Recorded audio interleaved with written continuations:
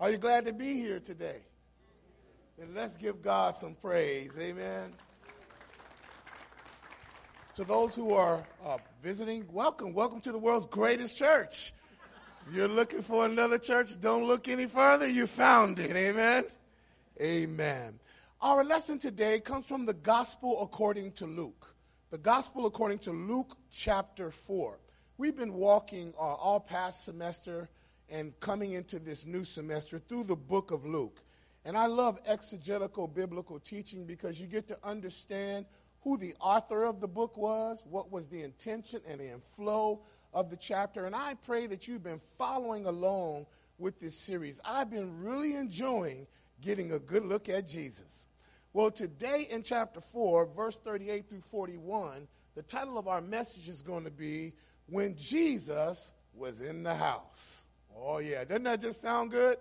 When Jesus was in the house. Would you bow with me for a word of prayer? Father, thank you so much for the word of God that gives us life, that gives us hope, that gives us instruction and guidance, clarity, that chips off the rough edges and smooths us and gives us what we need as we journey in a dark, dying, and fallen world. Would you breathe on us today? Would you give our pastor preaching power? Would you open the word of God, open our eyes and our ears that we may hear what your spirit has to say to the church? In Jesus' name we pray. Amen. The Gospel of Luke chapter 4. You can read on with me on the screen or boot up your own device for your own reading. Now he arose from the synagogue and entered the house, and entered Simon's house. But Simon's wife's mother was sick with a fever, and they made request of him concerning her. So he stood over her and rebuked the fever, and it left her. And immediately she arose and she served them. Now when the sun was setting, all those who had any that were sick with various diseases, they brought them to him. And he laid his hands on every one of them and healed them. And demons also came out of many, crying out, saying, You are the Christ, the Son of God. And he, Jesus, rebuking them, did not allow them to speak, for they knew that he was the Christ. And all God's people said, Amen. This is the word of the Lord. It had been an amazing morning, family, for the disciples. They had witnessed the strength of the kingdom of God and the master's command over the underworld. If you remember last week, Jesus was in the synagogue when he cast out a demon that disrupted the teaching that was happening inside of the church. And that morning, the power of Christ and the doctrine of the kingdom of God was on display. And everybody knew that Jesus had come to redeem mankind. Well, church is over now, and Jesus is on his way to Simon Peter's house for the afternoon synagogue meal. And here we begin to discover that Jesus would enter the homes of his disciples. He would meet their families. He would engage in family matters. He would take upon him their family problems and their family concerns. You see, this text today reveals to me what I call is the heart of God. And what happens when Jesus enters the house of his disciples? There are two things we can learn about this passage today. Number one, we can learn that when Jesus is in the house, his presence is in the house. Number two, when Jesus is in the house, His power is in the house. And that's what we're going to talk about today. Amen? Now, I promised you on last week, if you let me borrow a few minutes from this week, I'll give them back today. So set your swatches now, all right? The Bible says in verse 38, now he arose from the synagogue, and he entered Simon's house. But, look at that, Simon's wife's mother was sick with a high fever. And they made a request of Jesus concerning her. Now notice this, family. One of the greatest pictures of the New Testament is shown right here in this one verse. And it's the picture of the sovereign God of heaven and earth fellowshipping in the dwelling place of man. It's the picture of the creator of all creation coming down to earth and involving himself in divine relationship with his creation. Remember, Elder Cho said it earlier, Jesus is the Word of God that became flesh. Here you have the picture of God himself entering into the home of Simon Peter. Beloved, and whenever you see Jesus in the scriptures, entering into the home of humanity, you are seeing what I call is the love and the compassion of God at work. There is something sweet and divine about this picture. Imagine the divine and holy one stooping down to come and be inside of the home of somebody with issues, problems, brokenness, sin. God is involved and engaged with humanity. Okay, here it is. It's a picture of the triune God of heaven entering into somebody's house. It's the picture of the one who has the answer for humanity's problems, being present and being willing to get involved in their homes. That's a beautiful picture. And I just believe that the same God right now is present in this room. I'm hunting for a witness right there. The same God who enters Peter's house is ready to enter into Washington school to be with you and I. Why? He's the same God. The Bible says he changes not. Right now, imagine in that empty seat next to you, the living God of the universe is present to handle all of your issues, to handle all of your fears, all of your worries, all of your concerns, all of your setbacks and your backsets. He is present to be here with you because he loves you and he cares. Isn't that good news? Secondly, we see in this passage that because Jesus is in the house, grace is in the house. You know what grace is. Grace is unmerited favor. It's when God gives you something that you sure enough don't deserve. I just dropped something right there. Can I pick it up and say it again? It's when God gives you something that you don't deserve. In my other sets of notes, Dr. Cho, I had it in there. Peter didn't deserve to have Jesus in his house. Come on now, you know Peter. But he was with him anyway. Okay, so if you can't say amen to Peter, say amen to Angelus. Angelus doesn't deserve to have God in his home, but he shows up anyway. Now put your name in there. When God shows up and is involved in any area of your life, it's more than you deserve. What a beautiful picture. The Bible says he shows up in Peter's home. He's there to minister to Peter. And Sister Sharon, the Bible says that Simon's wife, her mom, was sick with a high fever. And they made a request concerning Jesus. Now, when we read this second portion of the scripture, what the Bible is teaching us is that Simon's mother-in-law was in serious danger. And here's what I noticed about her. In her position, she needed a place and a people to care for her. Don't miss that. The Bible doesn't say what caused the fever or how long she had the fever or why it was. that she was there because of the fever. What the Bible is trying to teach us is that in spite of her physical condition and the position she was in, she needed a Savior.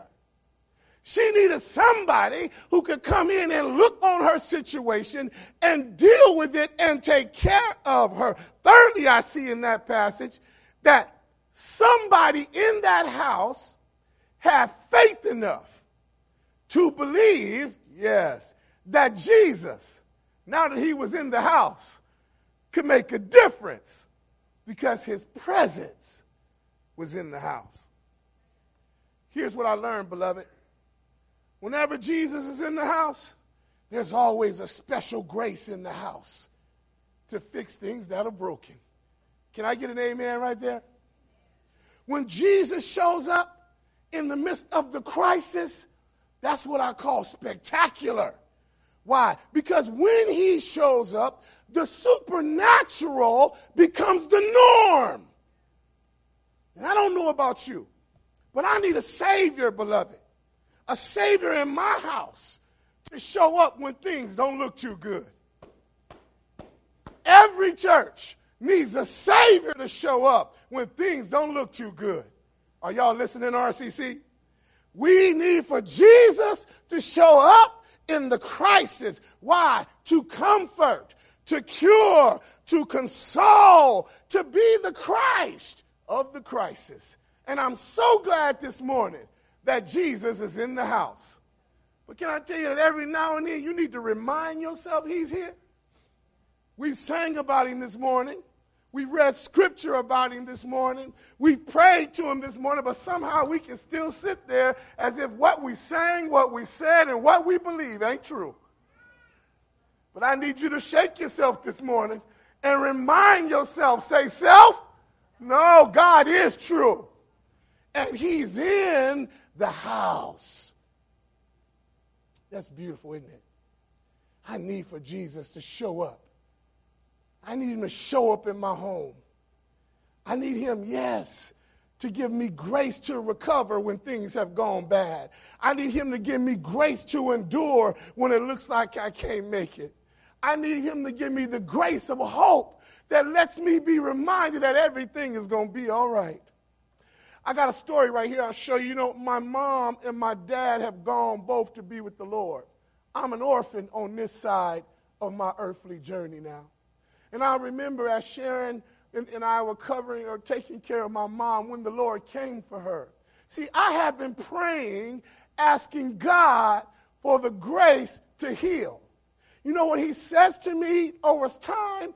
I'm not going to give you, Angelus, what you want because I got a different grace for Maddie than what you're asking for.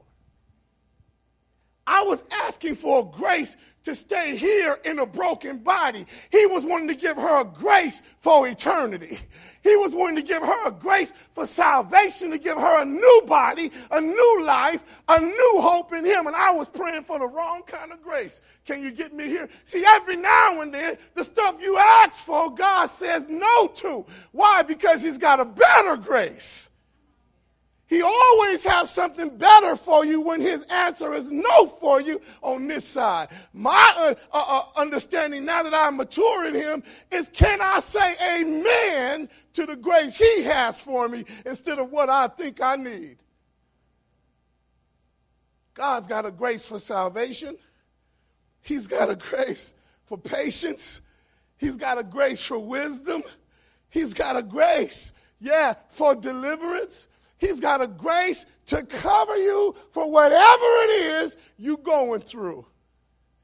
Lastly, I see in that one verse is that they told Jesus about her. The passage says that. Look at that. They made a request of him concerning her. This is beautiful. Because his presence was in the house, they came to Jesus to tell him about what mother needed. Isn't that beautiful? Because mother never says a word. But somebody else in the house can go to her and intercede on her behalf. Can I put a plug in there for Wednesday night prayer? Sometime, guess what? You have to be the one to tell Jesus on behalf of the one who can't communicate. What a beautiful picture. God needs some family members in the house of RCC to tell him on the one or for the one who can't communicate with him. What's your prayer life like? What are you talking to Jesus about this day? Is it all about you, or is it about the one who can't communicate on his behalf or their behalf? Well, this same Jesus that was available to hear from her, to hear from that family, is available to hear from you. When Jesus is in the house, his presence is in the house. Let's look now at what happens when Jesus' power is in the house. The Bible says in verse 39, so he stood over her, and he rebuked the fever, and it left her. And, I like that word. It immediately she arose and she served them. Let me unpack this. When you come to this portion of the text, we discover here, brothers and sisters, several important things regarding the power of Jesus when he's in the house. Look, Jesus comes, first of all, and he stands, the Bible says, over the fever. He says in a positional way that he's above the problem that has her down. Secondly, in the voice of power, he rebukes the fever and commands it to behave. Did y'all catch that? Brother Josh, good to see you. He stood above the problem. Why? Because Jesus has got to be above your problem, or you put your problem on the same level with Jesus.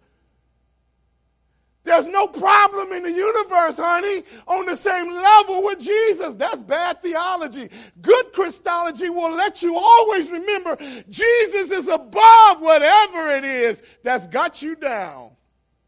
Can I get an amen right there? Ooh, something just happened. I feel like preaching right through there. When I look at this text, thirdly, he stands over the problem in her life because he has the power over every problem in her life. And he can command them to do whatever he wants them to do. This is powerful because it reminds me that that only the power that's in Jesus, yes, there it is, could have changed this woman's situation. What do you mean, Wilson? She needed a supernatural assistance to rise above the thing that laid her out. She needed supernatural assistance to rise above the stronghold, Elder Han, that kept her down. She needed power, the power of God's grace to intervene and deliver her. And only the touch of Jesus could fix this problem. I'm one of those Jesus-only guys in this world. It's not Jesus and science. I believe in science. It works. But I know the God of science. Jesus is still the answer for all the world today. Call me crazy, call me old, call me bald-headed, call me old school, old-fashioned. That's okay. I'll die with all those tags because I believe this Bible is true. And I believe that Jesus still has the same power. Is there anybody in the house today that say, I believe in the same Jesus? Come on, talk to me. Is there anybody else in the house today that would dispute that Jesus has all power of heaven and earth in his hand? You got to believe that in a fallen world. Anything else that competes with that becomes God. Somebody looking at me today, you have a need of Jesus to do something great in your life today. And honey, let me tell you, he's able. Somebody looking at me today, you got a problem you can't shake, you can't get rid of, and you need to know today that Jesus has you. that he can fix it, he will fix it, and he can be counted on to fix it. Or else your gospel ain't good no more. You might as well close your Bible, go home, and put it on the shelf. If you don't believe that the power that's in the Christos Victor is still the same power it was 2,000 years ago, you got the wrong Jesus. Quit, go home, and die a miserable death. Or hold on to the hope that's in the risen one. Believe it, own it, trust it, because he's the only one that makes life worth living. Somebody needs Jesus to help you in your daily dilemmas, your daily difficulties, your daily dangers, your daily distresses, and he's able. Why? Because Jesus is in the house, and when he's in the house, there's power in the house. The Bible says something interesting. I'm giving you back your minutes from last week right now. The Bible says, after he healed her, she got up. Mama did. And she served them. Don't read that too fast. Why? Because there's a picture there of how you respond when God shows up and does something supernatural in your life. You ought to get up, and serve them out of gratitude, out of graciousness, out of thankfulness.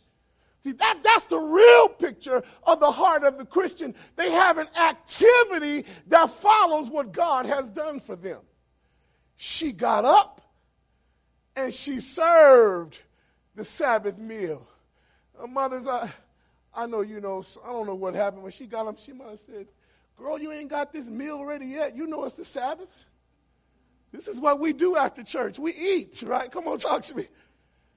She got up, mother did, and she started fixing that Jewish Sabbath meal to minister to the Savior, that raised her up and broke the fever in his life. Oh, this ain't in my notes, but can I ask this question? What has God broken in your life? What has he broken that held you down? What has he changed your life that gave you another chance, a new beginning, a fresh start? And what have you done since he gave you the option to live for him? There ought to be a meal in you somewhere. There ought to be an act of gratefulness, an attitude of graciousness and praise because of what God has done. Can I tell you, when he broke the fever of sin and rebellion in my life, I had to get up and serve him. I began to run all around the world to tell everybody about the God who raised me up, who gave me another chance, who saved me from sin and hell. I begin to tell everybody I can, and I'll talk about him until I have no more words, because I'm that grateful for what God has done for me. I'm closing now, but the Bible didn't stop right there. Brothers and sisters, the Bible says that when the sun was setting, all those who had any sick people with various diseases, they brought them to Jesus and Peter's house and he laid his hands on every one of them, and he healed them. And demons came out of people. They were crying and saying, you are the Christ, the Son of God. And just like he did in the sanctuary earlier that morning, he rebuked them, didn't allow them to speak, for they knew he was the Christ. I'm through preaching. I got a lot more notes, but I'm keeping my word today. Here's what he said. Or here's what happened. That power that was in Peter's house, it got out. And when it got out, the whole village got the word. The same one that was preaching in the synagogue has now healed Peter's mama. Quick, go get your cousins. Go get your friends. Go get your neighbors and bring them to the house. There's power in the house. That was good. But then I noticed some small thing in here. The Bible says it was when the sun was setting that all those came out. Can I tell you why they waited to the end of the day? They had a strict tradition called Sabbath day laws. And the Pharisees and Sadducees, their religious teachers, had this weird and strange tradition that made them think that if you did anything to help anybody on the Sabbath day, you were wrong. And that was considered work. And so you could not help a stranger or help someone who had a problem on the Sabbath day under this religious teaching. And here's what I discovered. They were willing to wait until the sun went down so they wouldn't break tradition in order to help their loved one. When Jesus was working the whole time on the Sabbath, he was not under their traditions or their laws. He was doing exactly what the Father had called him to do. And here's what I learned, and I'm landing the plane. Traditions will stop people from coming to Jesus. Your traditions will keep people from coming to God when they are broken, when they are hurting, when they have a fever, when they need a Savior. They would rather wait until they think it's cool with your tradition to get set free from God. Traditions are dangerous. And every culture has them.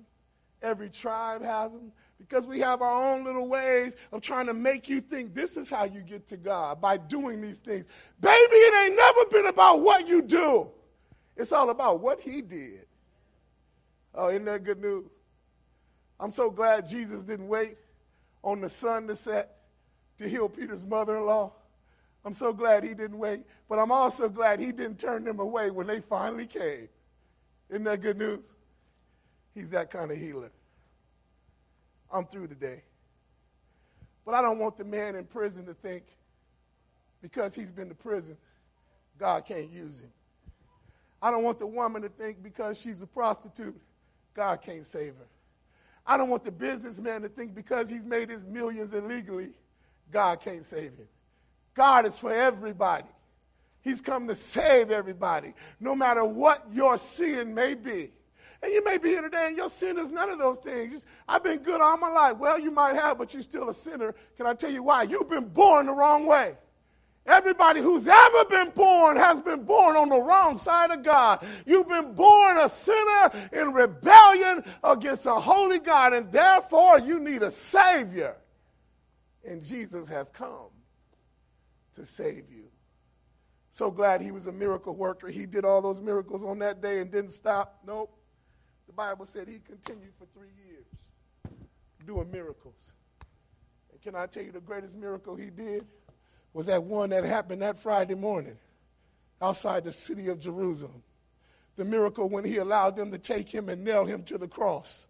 And out on the cross, miraculously, supernaturally, the Lamb of God took the sting out of death and victory over the grave. Your place and my place out on the cross. He died for future generations that were going to come. He did the greatest miracle ever known to mankind. Took your place out on the cross so that you might be reconciled back into a right relationship with the Father. He died for every sin. Somebody say every sin.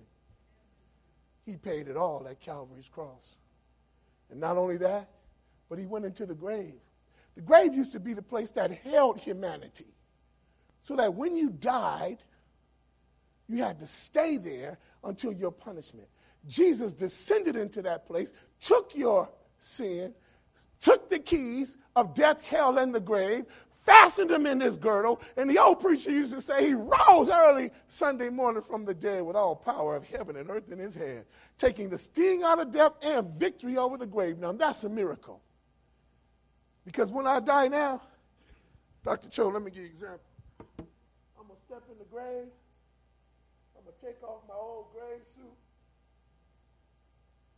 and I'm going to exchange it for a brand new body. And when I get my new body, my afro is coming back.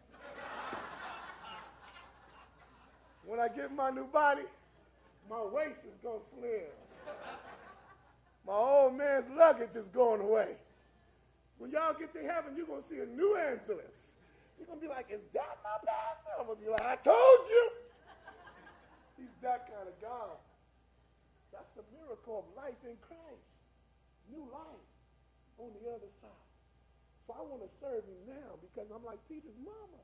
I'm grateful for what he's did. And all God's people said, stop your watches now. Bow with me for a word of prayer. Oh, Father, how grateful we are that your presence is in the house. How grateful we are that your power is in the house.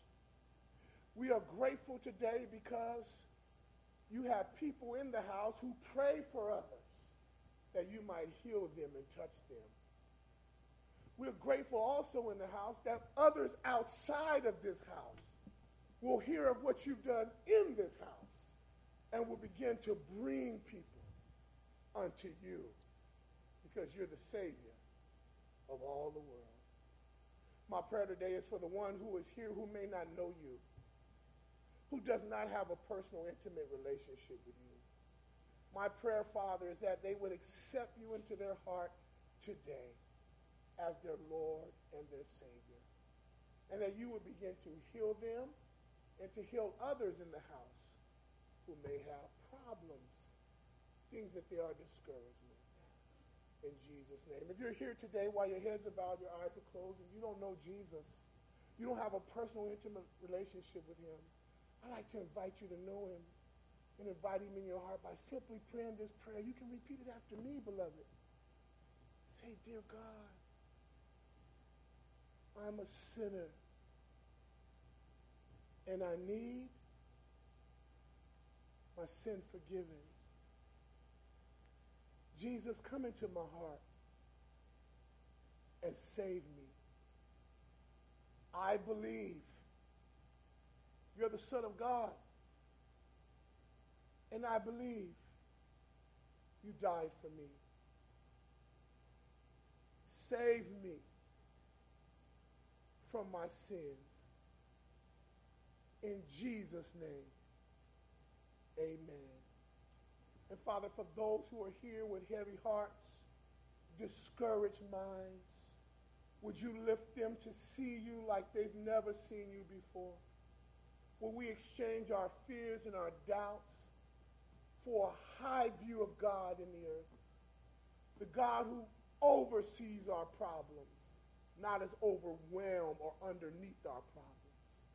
Jesus, today we choose to elevate your name in the midst of our despair, to keep our hope alive in you. In Jesus' name we pray. Amen. Elder Shelton.